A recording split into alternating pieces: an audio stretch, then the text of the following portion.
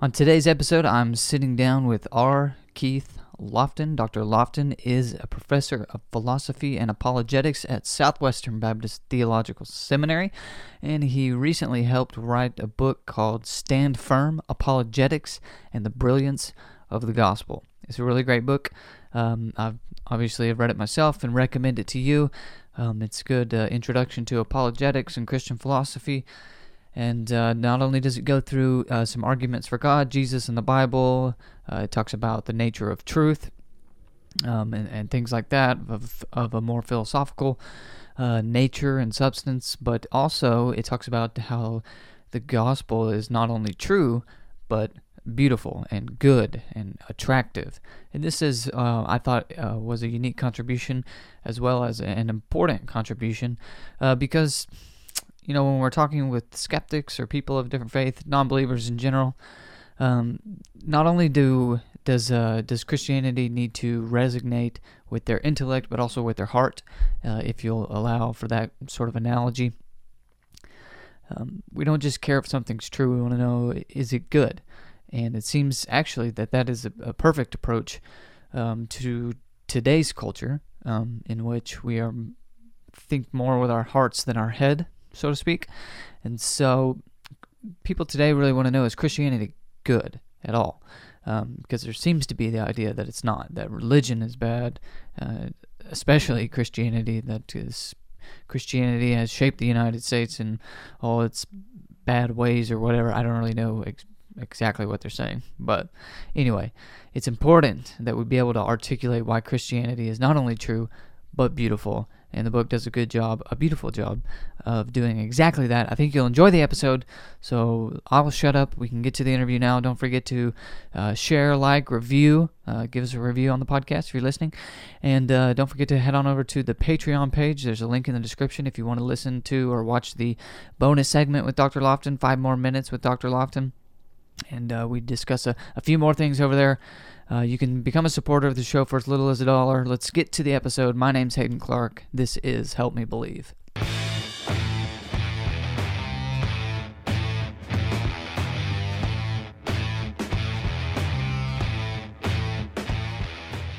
Well, hello and welcome to another episode of Help Me Believe, the show about Christian apologetics and theology. My name is Hayden Clark, your host, and I'm excited to introduce my special guest to you. He is a professor of philosophy and apologetics at Southwestern Baptist Theological Seminary, and he is the author of the book of today's discussion, which is called Stand Firm, Apologetics and the Brilliance of the Gospel. Dr. R. Keith Loftin, how are you doing this morning, sir? Doing well. Thanks for having me. Yeah, thanks so much for coming on. I really appreciate it. I'm sure you got a busy schedule, so I'm really glad to have you on, sporting the Starbucks coffee. All right, man. It's a good way to wrap up spring break week. Yeah, for sure.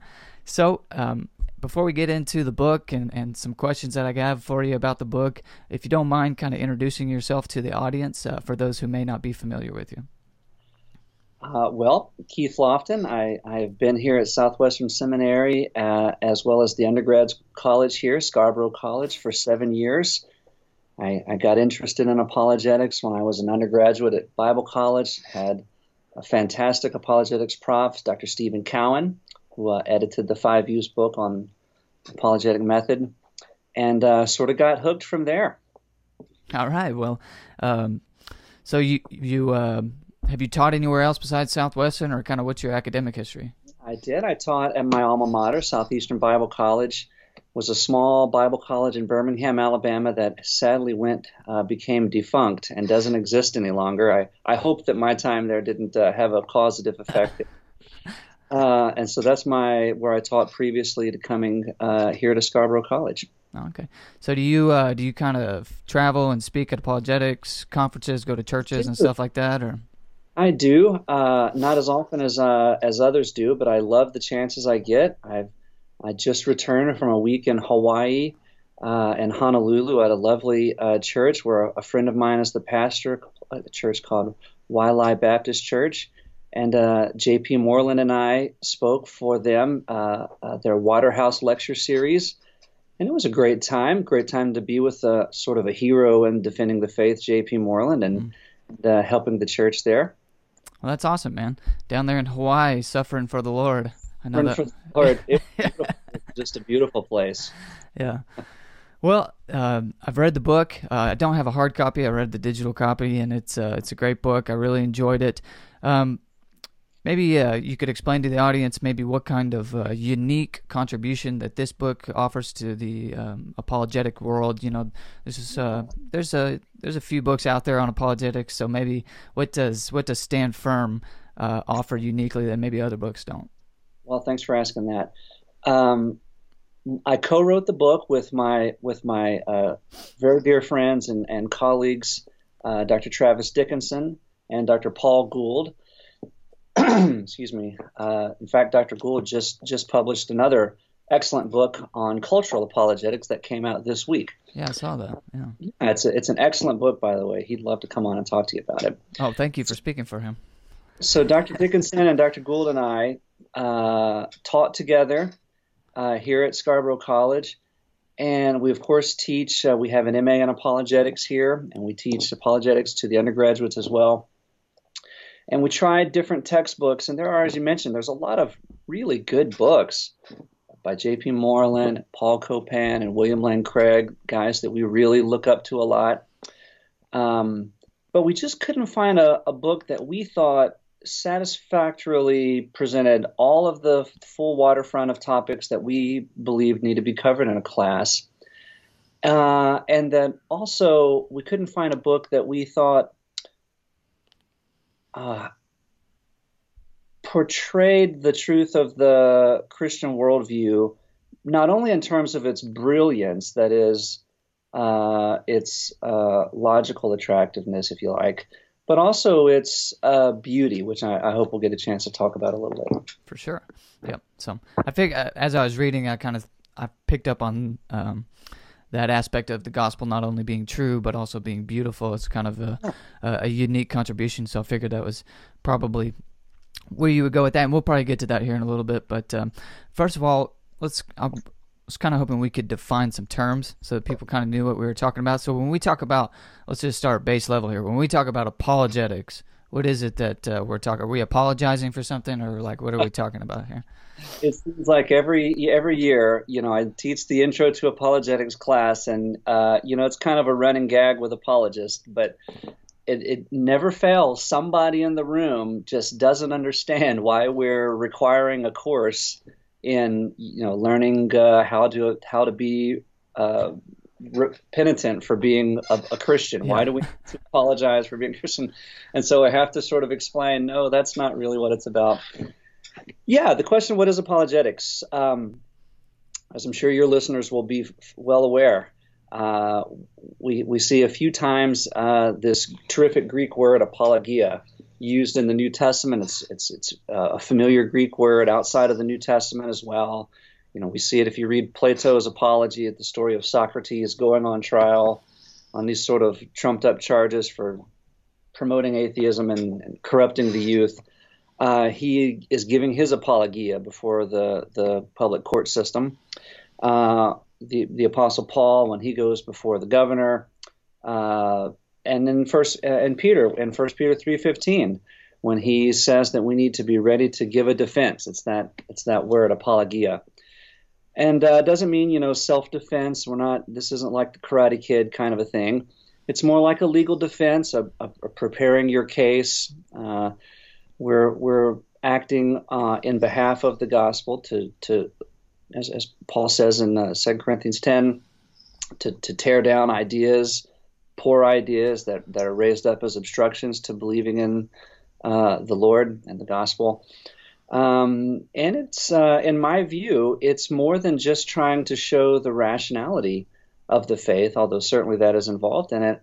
I think that there is an evangelistic bent or end to apologetics done correctly. We are trying to persuade people that the Christian worldview is in fact true. Yeah, for sure. Yeah, there's definitely, I would think, an evangelistic end, as you said, to apologetics. And I don't think you've properly done apologetics if you haven't. Tied it in with evangelism. So there's this chapter on truth and knowledge, And I really like that chapter for sure. It got pretty philosophical pretty quick. That's probably why I liked it so much. That's where my mind tends to float. But what is truth? You know, we live in a culture where, you know, there's your truth and my truth and Oprah's truth and whoever's truth. But so, what is truth? That's an interesting question. What is truth? It's been said that Oprah is America's favorite theologian. Yeah. Sadly, that may be true. It may be. So I need to give my colleague Dr. Dickinson here credit for he's the professional epistemologist on the team, yeah, and he was the primary author of the chapter that you referred to, and he did a fabulous job. We think that truth is as traditionally conceived. You can find this as far back as Aristotle's Metaphysics. Maybe it's lines 1122 or 1110, 25d, thereabouts, where he says this seemingly funny statement, but if you listen close, I think he's got it. He says that to say of what is that it is not, and to say of what is not that it is false, and to say of what is that it is, and of what is not that it is not, is true. So that's sounds like a riddle, but it's just a really sort of a pedantic spelling out of what seems to us correct. Truth is this relationship that obtains between sentences or thoughts or propositions or ideas and reality. So if it's in fact raining outside my office window and I form the belief that it is not raining outside my office window, well then, as Aristotle put it, that I'm saying of what is not that it is, and therefore I have a false belief, or truth fails to obtain. So truth has sometimes been called this relationship of correspondence between those propositions and the way that reality actually is. Okay. So you kind of took it from just kind of looking at the world and saying this is kind of how we describe things, but is there any kind of like a proof or something that, you know, because somebody may, you know, sometimes people will counter and say, you know, well, that may be true for you, but it's not for me. So how do you kind of prove that, no, truth definitely is objective and we know what is true? And so how do you prove that to folks who... You do run into this kind of question a lot these days, don't you? Yeah. We do want to leave room for opinion. People do have different opinions. Some people have a really nasty opinion that the Dallas Cowboys are the team to cheer for. A nasty opinion? Well, and we all, I think, believers know that the New Orleans Saints are who okay. you ought to cheer for. But that is a matter of opinion, of course. There's no really objective matter. No, you know, you're not objectively incorrect for cheering for the Dallas Cowboys. There may be moral issues in the neighborhood. But when it comes to factuality or being incorrect or correct, I don't think there's clearly an issue there. And it does seem that there's a lot of gray areas when it comes to issues that seem to be matters of fact. For example, end-of-life ethical issues or the proper way to interpret difficult books from history, say a book by Nietzsche or Plato's Republic or something. So it seems like these are matters of fact. It either is or is not morally appropriate to, you know, pull the plug on someone in a coma. And it can be difficult to ascertain what is the correct or incorrect course of action. But it doesn't mean that it's a matter of relativity, so that it's right for you and wrong for us. Well, something is either morally right or morally wrong, simpliciter. And so we want to leave room for that too. We're not denying that there are really genuinely tough issues out there. Thinking areas of advanced physics, philosophy of mathematics. They're really hard issues. But the difficulty in ascertaining what is true shouldn't be conflated with the claim that there is no objective fact of the matter. So even with those provisos in mind, I do think that there are some good reasons to not think that what's true for you is not true for me and vice versa. Paul Copan has a really nice little book called When God Goes to Starbucks. Mm-hmm. And he does a good job also of sort of dealing with that kind of comes up at Starbucks caliber, objection. Um, sorry, I've sort of Oh lost no, my. you're fine. Yeah. Um, Uh, yeah. so I think you gave a pretty good explanation there. So another term that often really needs to be defined, but often isn't, because we just, sometimes in the conversation or debate, we forget to stop and define our terms. But another common term that's misused and is worth defining is the word faith. In Yeah. fact, I think if we would define this word properly before all of our debates and conversations with skeptics, things would go a whole lot better. So how do we define the word faith? Well, that just really resonates with me the way you put that. If only. Yeah, yeah, if If only. only people in the church, frankly, often had a clearer or a more full filled out understanding of what is faith. So Richard Dawkins sort of famously or infamously says that faith is believing in the face of evidence or even in the teeth of evidence. Yeah, I just think, oh my goodness, every time I watch a television show or a movie and the character is having a real crisis of some sort, and they're encouraged to just, you got to have faith, you got to just take a leap. The yeah, idea is you just blindly yeah, dive into a situation, sort of hoping for the best, but not really having a yeah, basis. Oh, I just cringe every time. yeah, for sure. But even worse when I hear believers say the same thing. Yeah, Um, so what is faith? Well, I think there's a few threads that would have to be wound together to get the full version of or the full concept in mind. Faith is, of course, a matter of belief. It's true that in virtue of having faith, Christians are said to believe certain things, so that I don't think that you have a historic Christian faith apart from believing at least a handful of backbone concepts that God exists, that Jesus is truly the Son of God, and that sin is a reality and that it has caused a rift between us and the Creator, that Jesus has come incarnate in the person of that second person Trinity has come incarnate in the person of Jesus of Nazareth to provide redemption and so forth. So and others, so I do think that faith involves belief, but it involves more than, as is sometimes put, the assent to factual claims. mm-hmm. Faith is a relationship, of course.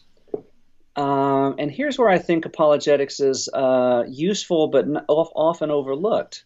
So I tell my students that this December, my wife Julie and I will hit 15 years of being married. Congratulations. Well, thanks a lot. It seems odd that time has gone by so quickly. Yeah, I'm 2 months in, so. 2 months in, wow.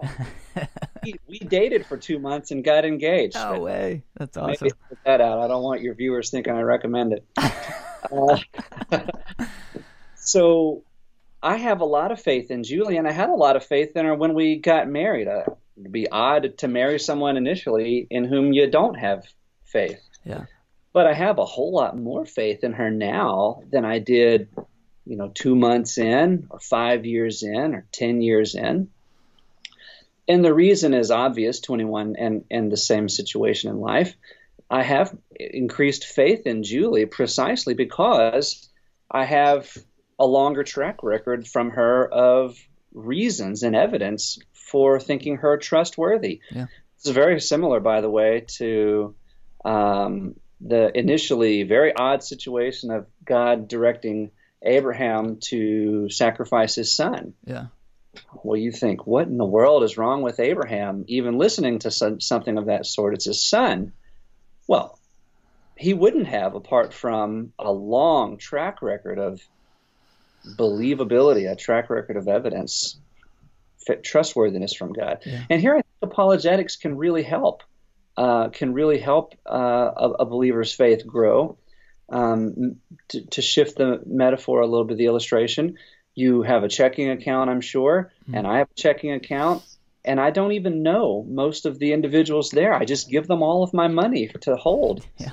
Well, I wouldn't just do that Yeah. out there just with any random person I see at Starbucks.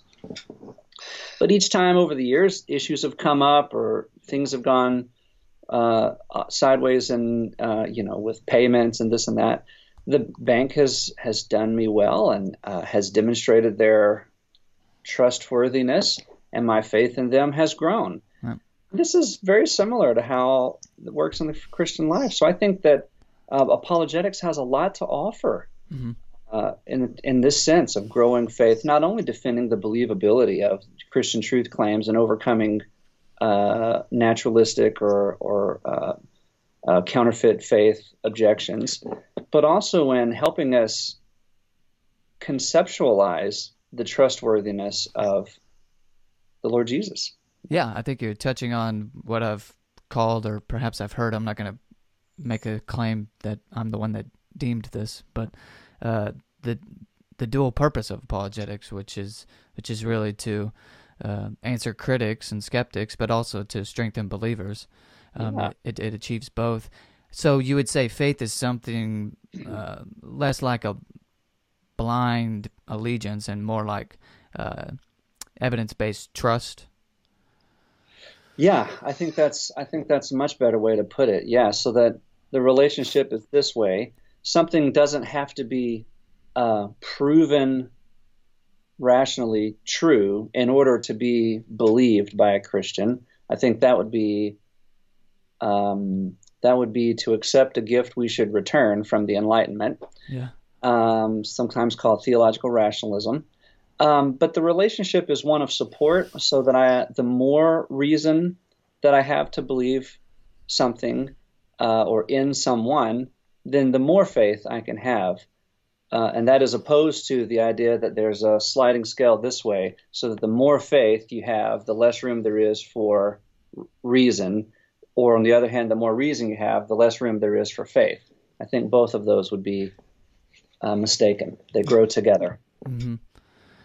Oh, that was going to be my next question, was the relationship between faith and reason. All right. But that's all right. You've got a list of them, I guess. So there's also this part in the book that I really liked, and I actually didn't make a note of it. You just made me think of it, so I hope I can describe it well enough to jog your memory. You wrote the thing, so hopefully. But there's a part where you talk about how, the old lady living out in the country who's a Christian, and she's probably, do you recall this?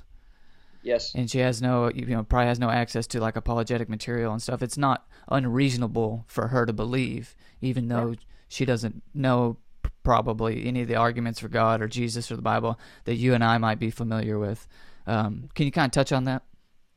Yeah, I think this is an important thing that needs to be kept in mind. And I'll say that a lot of apologists are sensitive to this question and are keen to be clear on this issue.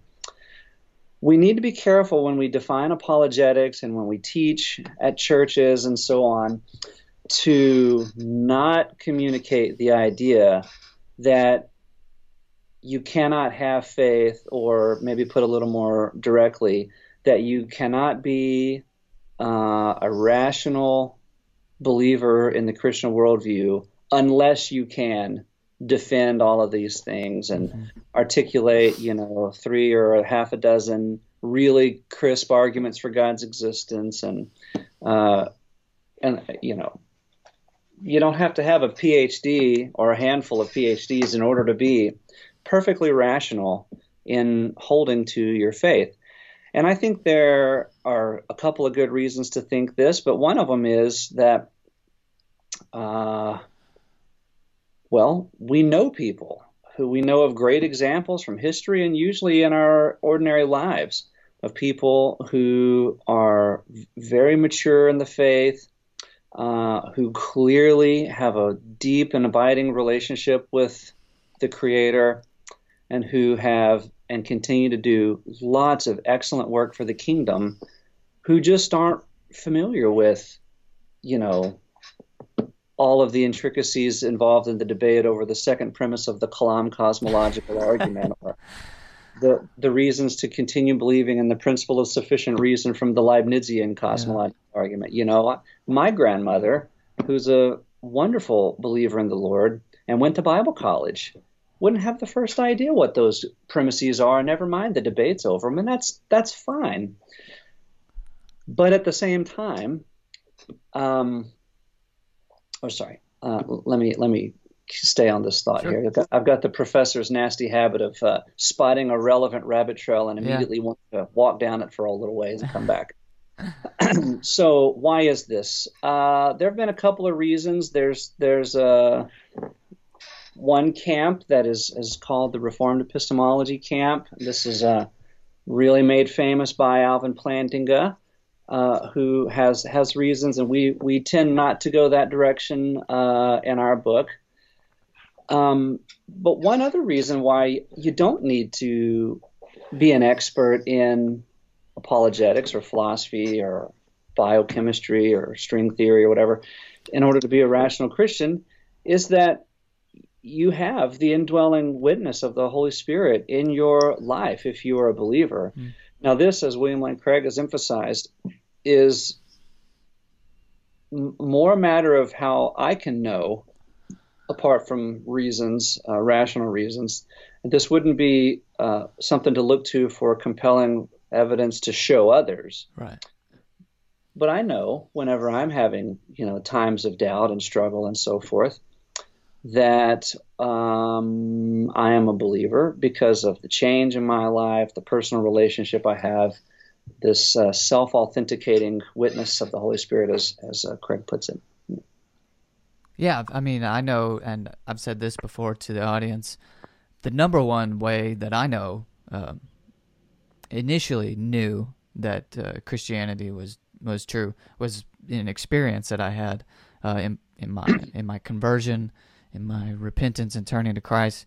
And obviously my actions didn't change overnight, but my desires certainly did. That's right. And that was my moment of, oh, this is actually real. This is actually true. Apologetics didn't come until afterwards, and I think that's been true for most people. There are people who get who convert because they are convinced with their mind first. Sure. That's an important note to underscore, if you don't mind, Hayden. Yeah, sure. I think in our at least in the evangelical tradition, there tends to be a skepticism. No one actually ever comes to faith because of these arguments and so on. Sure they do. Yeah. It's really true that we don't engage in apologetics in some fruitless attempt to argue people into heaven. You can't argue anybody into heaven, of course. And you can't preach anyone into heaven. You can't pray anyone into heaven or cry anyone into heaven. But it doesn't mean we should stop preaching and praying and crying and engaging in apologetic encounters with people to try and allow ourselves to be used by the Holy Spirit, which is really what happens in any conversion. Yeah. And so I think of the famous story of C.S. Lewis, Alistair McGrath in our own day, and plenty of others whose testimony is that apologetics played a critical role in their coming to faith. Yeah. I think you just gave me a response to people who say that from now on. So they'll say, Hayden, apologetics is useless. We can't argue people into heaven. I say, well, I guess preaching's useless because we can't preach them into heaven either. I guess we should shut down the pulpits in the churches. Yeah, no one would want to do that. No, of course not. There's an enormous space between apologetics is useless in that it can't argue anyone in heaven. There's a huge space between apologetics is not capable of arguing someone in heaven, and therefore apologetics is useless. Yeah. There's a lot of space between there. Yeah, for sure. Okay, so let's get to the brilliance and the beauty of the gospel, this unique part of the book, or at least it has been in my experience with reading books on apologetics. What is it we're talking about when we talk about the beauty or the brilliance of the gospel? Yeah, this is whenever you set out to come up with a book title, all of the best titles were hundreds of years old. You ever look at book titles from, say, 200 years ago, and they're like 5 lines long? Yeah, it's like 3 or 4 sentences, and you really get the idea. It's a pity we can't do that any longer. You have to. They won't sell. Short titles, doesn't exactly roll off the tongue when it's a paragraph for a title. Yeah. But brilliance is a double entendre. something is brilliant in an intellectual sense, if it's, wow, very clever, really logically appealing, and so on. But there's also a sense in which you'd say of some gal's just received engagement ring. Okay. All of the friends want to look at it, and you notice that the diamond has a certain brilliance to it, Yeah. right? It appears in a certain way to us. Yeah. So there's both senses of brilliance are in mind here, but we also think that we need to keep in mind the beauty. And so throughout the book, we attempt to argue for the rationality of Christianity. We walk through loads of arguments for God and for Christian claims, the historicity of the resurrection, not only the logical possibility of miracles, but indeed the plausibility of believing miracles actually have and do happen.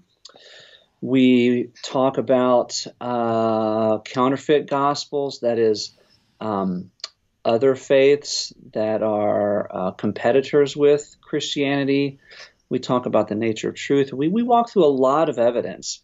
And those things really speak to, we believe, the brilliance of the gospel.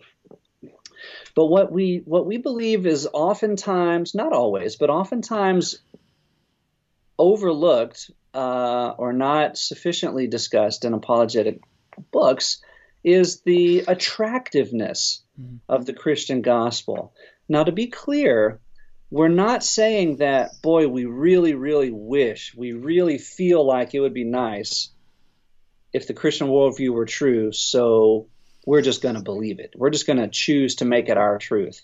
It's not what it's about. So to be clear, we don't believe out of some psychological crutch or some just sort of wish, like I wish cancer were not a reality, so I'm just going to believe there's no such thing. It's not that at all.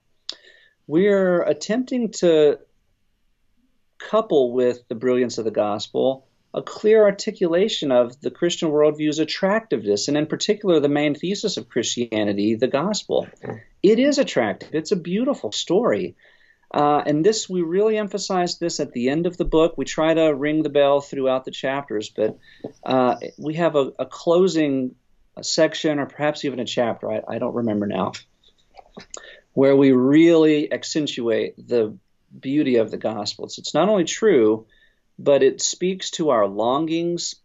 It helps us organize within, inwardly organize our soul, and outwardly orient our souls to the direction of life that is proper. Mm-hmm. That is, what's going on in the background here is just what Augustine says in the very opening line of the very first page of his terrific classic, The Confessions, that one's soul is restless until it finds rest in God. And so this is something that we agree with. So it's not a surprise then to discover that the Christian worldview is more than true, and I mean that more than true. It is the proper music to which our lives have to be tuned if they're to be played out correctly. Mm-hmm. And that's an attractive thing whenever it is seen. We think this connects us up at the most deep level of our soul. Yeah, I may even take it a step further and say that this may actually be, I don't want to say more important, but as far as when you engage, a non-believer or somebody of a different faith,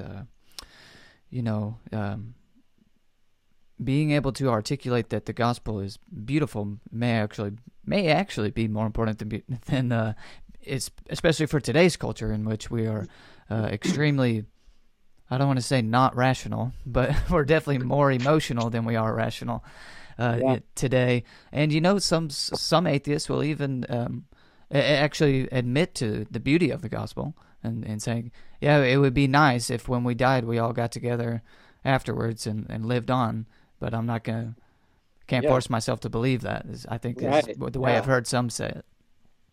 Well, it's no accident that our culture, well, it's no coincidence, I should say, that our culture follows the Enlightenment, but it also more recently follows the Romanticism of the 19th and even early 20th century. We're not that far removed from this cultural shift that you are pointing to. Yeah, and so some have used the term post-truth, and if that's true, then we do need to understand that the gospel isn't just true for a post-truth culture; it's also beautiful for a culture that is um, striving emotionally and emotionally charged and all that. Well, if you want to hear more from Dr. Loftin, you're going to have to stick around for the bonus segment, 5 more minutes with Dr. R. Keith Loftin. And I'm going to ask him a couple of more questions. But if you're not a patron, you need to go ahead and follow the link in the description and become a patron for as little as $1. We appreciate all your support, guys. Dr. Loftin, thanks so much for coming on. We'll have to do this again sometime. It's been a lot of fun. My pleasure, Hayden. Thank you. Thanks so much for joining us, guys. If you enjoyed the episode, be sure to hit the like button, subscribe, leave us a review, and head on over to the Patreon page. There's a link in the description to watch the bonus segment. You can become a supporter of the show for as little as $1 a month. Thanks so much for joining us, guys. We'll see you next time.